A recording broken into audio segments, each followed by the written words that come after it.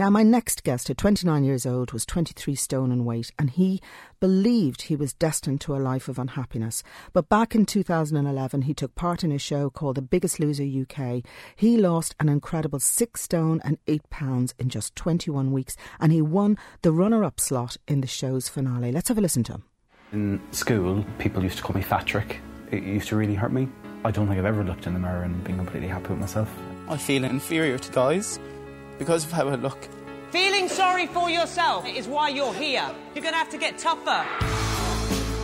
I was lacking confidence, but now I'm almost fearless. That was Paddy Cunningham talking about his inspirational story and how it transformed his life. But he's here with us in the Mindfeed chair this week. Good morning, Paddy. Paddy, if you don't mind, take us back a little bit before The Biggest Loser. What was it like growing up? Yeah, so I guess I had a pretty, normal childhood in Sligo, where I'm from, and I went to, mixed boys-girls school, and I guess one of the things maybe set me aside even at that very young age, would have been the fact that, even in primary school, I had no interest in sports at all. So, even though in PE we were off doing the hurling or the Gaelic or that, it just didn't make sense to me. I just had no interest in it whatsoever. And then when I moved into secondary school, that kind of very much came with me. And I think even, when you progress into secondary school, there's almost more emphasis put on sports and the competition element of it and, trying to win this cup or that cup. And again, I had no interest in it at all. So I guess in secondary school, it really kind of reinforced that idea that when the other people were away on their lunch break playing soccer or Gaelic or even golf or swimming, whatever the case might be, that I kind of found myself and as a very small group of friends then that would kind of be in the canteen. And that's maybe where my relationship, I guess, with food started to develop, and my love for food started to develop even more and more. And when did your weight when did you become concerned yourself when you looked in the mirror? Well, I think I'd always been overweight, always. Even as a child growing up, I was always a chubby kid, and then through secondary school I always would have been one of the bigger lads in my class. When I went to college in particular, I think when I moved from Sligo up to Dublin and when I started going out, that was really when I started to, I guess, become more self-conscious of myself. And what weight were you then? Oh, crikey. The way that I used to describe it was that I nearly had a stone for every year that it was. So I guess when I went to college, I would have been about 19, 20 and probably the same in stones. Right. And then I remember, I used to start going out to the George on a Sunday night, and all the hullabaloo was fantastic. But you'd be enjoying your night out. But then equally, I'd be kind of looking around me thinking, God, those people are wearing nicer clothes. And then when you start to go and look for the nicer clothes, you think, God, I don't fit into any of these. And given that you were, I suppose, maybe in denial a little bit about it being an issue that you had to deal with, were there low points? Were there moments when you sort of, really felt, gosh, I have to change myself? Yeah, I remember there's 3 points, I guess, over from my late teens into my 20s that I can definitely remember. One was when I was in college in Dublin. I remember it was my birthday and I was out one night. And the simple thing of, do you know what? Wouldn't it be lovely if I pulled tonight and snog someone? Little things like that. And I remember being out for the whole night, and at the end of the night I'm thinking, I didn't get to kiss anyone tonight. And I remember for me that was because, why would they with the size of me like? So that was one thing definitely when I was in college. And then when I was living in England as well, there was one point where I was at one of the theme parks over there, and we went to go on one of the roller coasters, and I got into the roller coaster, and we're sitting there and the safety bar came down, and then the most embarrassing thing at the time, thankfully I can kind of have a bit of a laugh about it now, but the safety bar just wouldn't close. So there I was in front of a roller coaster full of people, and the safety bar, the guy was there physically trying to push it down to close it, and I was thinking, even if this does close now, it's going to crush my ribs or something. So I had to get off. And that was so embarrassing again, in front of, the people that I was with and just even the strangers. It was just mortifying. So all I wanted to do was, get away. I think one of the final things then that I remember was getting ready for one of my best friends' birthday parties in London. And I had gone out that day and spent a fortune on clothes. I found a shop that did sell bigger clothes and, bought what I deemed as nice clothes and got ready. And as it's gone out, as I'm sure a lot of women probably do, and men more so now, that kind of final glance in the mirror of, okay, how's the hair? How do I look? Is everything okay? And that final glance ruined everything. I remember looking and thinking, there is no way I can go out looking like this. None. Oh, Paddy, that's heartbreaking. When you're talking about it. Yeah, but it was the truth. And it's kind of, I think, you know, those are the feelings that people don't talk about, though, when they are overweight. They're the kind of things that, like, that night I didn't go out. I walked up to the bus stop, I was sitting at the bus stop, and I kept thinking about the fact of how I looked. And I texted my friend and said, "Oh, I'm really sorry, I've lost my bank card, I can't afford to come out." Oh. Because I don't have my bank card. But the real reason was, no, that wasn't it at all. Like, so I just went back home again. And I think after that I started thinking more of it. Do you know what? Something has to change now. Paddy, I was going to ask you about that, given that, you know, my heart is breaking for you because I can hear the younger self in you talking about it, and it's obviously still painful. But, you know, given you were internalising it all, and you're right, lots of people with weight issues don't talk about it. They don't feel it's acceptable to sort of explain the psychological impact it has. How did you get to the point? I mean, did you have somebody that was supporting you in your life? I think, I mean, up to the point of The Biggest Loser, I guess, I never really would have spoken about it, you know, and I think my family, you know, loved them to bits, but equally I think they never would have said, "You need to lose weight." And I think that's something we're very poor at still, because you're almost afraid of insulting someone. And it's this idea, I think, particularly with younger kids, and this is something that I think, you know, talking about childhood obesity and that, something that we do need to become more comfortable with is, it's not puppy fat. It's not going to drop off one day. It is fat.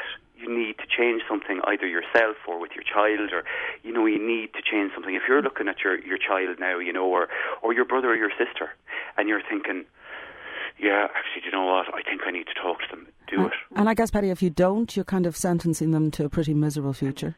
Yeah, absolutely. And I mean, you know, that slightly more difficult conversation is better than them going the next 10 years and putting their health at risk. Exactly. Do you know, you know, for most people, they'd go on a diet and they'd quietly lose weight, but you took this decision to go on national television and do it. Yeah, I think there's a fine line between, like, insanity and desire to want to do something to fix things. But yeah, I mean, the kind of whole episode with the Biggest Loser. Then I think at the time I was 28, 29 or thereabouts, and it was a show that, you know, I used to watch the whole time. I loved it. You know, kind of was one of the only reality shows that I watched. And I think part of the reason I watched it was, you know, at that stage it was more so the American one that I used to watch, and I was thinking, well, do you know what, I'm big, but at least I'm not that big. So there was that kind of element of, sure, I'm not that bad yet. But I'd sit there with the pizza or the ice cream or whatever and just eat it. But myself and my friend Will, he was my housemate over in England, and we seen the UK version. We're looking for people, and we applied, not thinking anything more of it. I think the year we applied there was something like 1,200 applicants, so we kind of thought, sure, look, nothing will come from that now. And lo and behold, anyway, we got the call to do a telephone interview, and then a casting call to go in, and you know, with the cameras and that, and then the final bit, which was medical and a psychological evaluation to see how would you cope with the kind of the pressure of it and the intensity of it. And we got through it. But, I mean, the mad thing, even through all that, I hadn't told my parents or family that I had applied for it. It was only when I got accepted 2 weeks before we were to go away to do all the filming of it that I actually told people. Were they supportive? Of course they were. They were, 100%, absolutely. I mean, Mum and my sister used to watch the show. Dad didn't really know what it was about. But they were, absolutely. Were you worried you might fail? I think... I mean, a lot of people go in, you know, I think they do those kind of things, go in for the competition element, but that didn't appeal to me at all. I think a little bit maybe the frustration of the producers. You know, I'm not competitive so much with other people, but myself, yeah, you know. And I think I was afraid of not knowing what it was. Like, obviously you watched it on the telly, and even when you go in there, you know, it's tough, but the thing that I learned very, very quick was, you know, no matter how tough things are physically, by God, they're 100 times more difficult mentally. And, you know, trying to get your mind into the game of what you're trying to do. And in week 3 of it, this was something that actually never made it to television, because I purposely made it happen away from cameras, was week 3, I decided that I can't do this. I can't go this long without speaking to my family. Nothing to do with the exercise or the food or anything, purely that connection with, like, I'm used to talking to my mum or my dad, like, you know, a couple of times a week, and to go from that to having zero contact with them whatsoever, I found that too tough.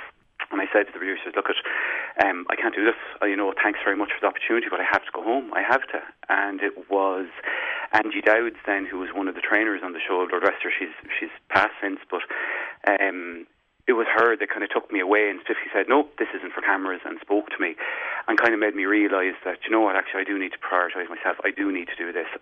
You know, it's only for up to 7 weeks or whatever amount of time, and I have to make time for me. And Paddy, with them, like I watched the programme, and there were moments when I felt they were brutally hard on you. You know, with hindsight, do you think was it too hard, or was it exactly what you needed? Do you know what? I put it this way: if I had to do it again tomorrow and all over again, I would, without even thinking. Okay. Absolutely. And I think it's a very controversial show. Absolutely. And I think where I am now, qualified in the fitness industry myself, I can see absolutely why it's controversial, and in an ideal world I probably wouldn't do things 100% the way that they do it. However, you know, the success rate of it, which is quite interesting as well now, is actually very similar to other diets, whereby 95% of people regain more than the weight that they have originally had. Sorry, go back on that again. So after they go through the Biggest Loser, they put it back on again? Yeah. Wow. Yeah. I think the reason is that, you know, the good part of the show is that, you know, it's kind of like a major kick in the backside to go and, you know, get fit and to get healthy and a start. But equally, I mean, the whole process from start to finish, from, I guess, the first bit of exercise you do in the house until the final weigh-in at the final night of the recording, is 21 weeks. And, like, if you look at, like, say, someone like myself that for nearly 30 years of your life, 20 weeks isn't necessarily going to be enough. I know, exactly. But tell me about the moment when you managed to fit in those skinny jeans. Yeah, EJ's got a visit, so they did that week. A lovely man in EJ's, give him a shout out. They're great chaps, but it was fantastic, absolutely fantastic. And I mean, I think, you know, what I've kind of learned since is, you know, being able to fit in close, those are the things that are important, not the figure on the scales. Being able to walk up a set of stairs and not being out of breath, or, you know, being able to go into a shop and not have to worry if they have your size. Those are the things that became important. I mean, I was lucky that I didn't have any health issues develop. And Paddy, stop there just for a second, because, you know, I just want the listeners to catch up. It was life transforming for you in all sorts of ways, but one of them was you went on to be a personal trainer. And actually, in your blog, you talk about food addiction. Yes. It's something that you're very passionate about. These diets, like, I mean, I know there's lots of people listening who will have tried these diets, soups and shakes and quick fixes. Absolutely. I mean, I think that's something that from a medical profession and indeed a fitness profession as well that I do harp on about the whole time, because that is, I feel, as a nation where we're talking about obesity and wanting to fix it, you know, with children and older adults as well, is that we have to start seeing that obesity isn't simply because people like food. It is an addiction. 100% is an addiction. Now, there might be a small percentage of people absolutely just like their food, and that's grand, no problem, let them enjoy it. But for the people that are constantly trying the diet and wrecking their minds, not being able to figure out why they can't get out of this vicious cycle, we have to start supporting that from a mental approach, first of all. You know, looking at the counselling, the true counselling stage of, you know, trying to help that person get through whatever difficulties it is, like, you know, why is their relationship with food the way it is? And simply telling somebody, eat a bit less, move a bit more, that's not going to fix that. For people who are listening, what are the triggers for food addiction? You know, what kind of things do people talk about? I think for myself, something that, you know, I very much previously could have identified with. And if I'm really honest, I'd say even still there's points like this year, there was one big awakening for me in relation to a trigger that I had never identified with myself before, and that was stress from work. Going back to that point, that anyone that knows me would say Paddy is the most stress-free person you will meet. But there was a very clear instance that happened earlier in the year with work that then I could pinpoint threw me off my eating plan completely. And I'd never had that realisation before. So I think in terms of realisation, it can be things like, if you find that, you know, you make your cup of tea and before you even know it, the full pack of biscuits is gone and you've no idea why, you're like, oh, geez, I didn't think I ate that much. And sometimes, Paddy, it's a bit of a cycle. People feel down about their weight and yet they use the food to give them comfort, and then they feel even more down about it. Absolutely, because your body will get that kind of rush of endorphins that, you know, when you have particularly sweet food, you know, is one of the key things, because you will literally get the sugar high from it. You know, your insulin levels will spike and you will actually get that buzz from it as well. So you do feel different, you do feel that bit better. And then, you know, once literally they come down off that, and that's why you're related so much to drugs, is that the cycle is very, very similar in terms of the addiction, in terms of you get your fix, and then you have your come down, and the only way that you can see yourself, you know, getting out of that come down, because as you say, you will feel bad about the fact what you've just done, is you go and do it again, because, you know, you're going to feel better again. Yeah. And I suppose what's the solution? What's the secret? Like, I read an interesting article last week that said calorie counting was a complete waste of time and put our focus in other areas. All these diets that people come out with, protein diets, low carb. So what is the answer? I would say, if you're somebody and you think, you know what, yes, I do have a problem with food and I do need to get help with that, there are some, fantastic organisations that can help you through that as well, like Bodywise in Dublin is one that do amazing work. So there are professional organisations that can help you, and I'd say people need to become more comfortable with that. If you had an addiction to alcohol or to drugs, you would seek out the correct support. If it's a case that you're thinking, do you know what, I think I want to try it myself first, or I want to see if I can get it under wraps, I need help with my approach for food and my approach in exercise, I'd say don't go wasting loads of money. Don't go throwing, 100 quid a week at a personal trainer if you don't need to. Start out by simply doing a bit of walking.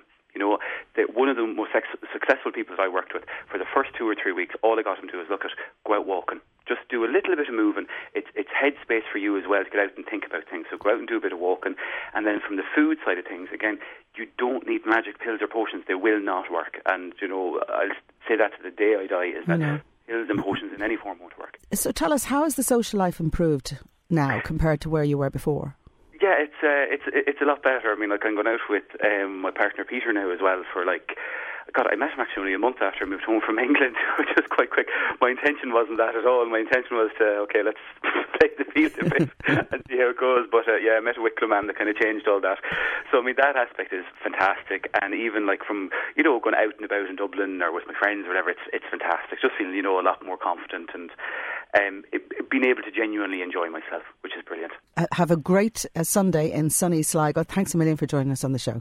Thank you very much, Nora. Take care now. That was Paddy Cunningham, an inspirational man, massive empathy with any of you out there that are trying to lose weight, and he's a rock of sense. Follow him on Twitter at Paddy Cunningham, or maybe go onto his Facebook. His blog is brilliant, facebook.com/PTPaddy.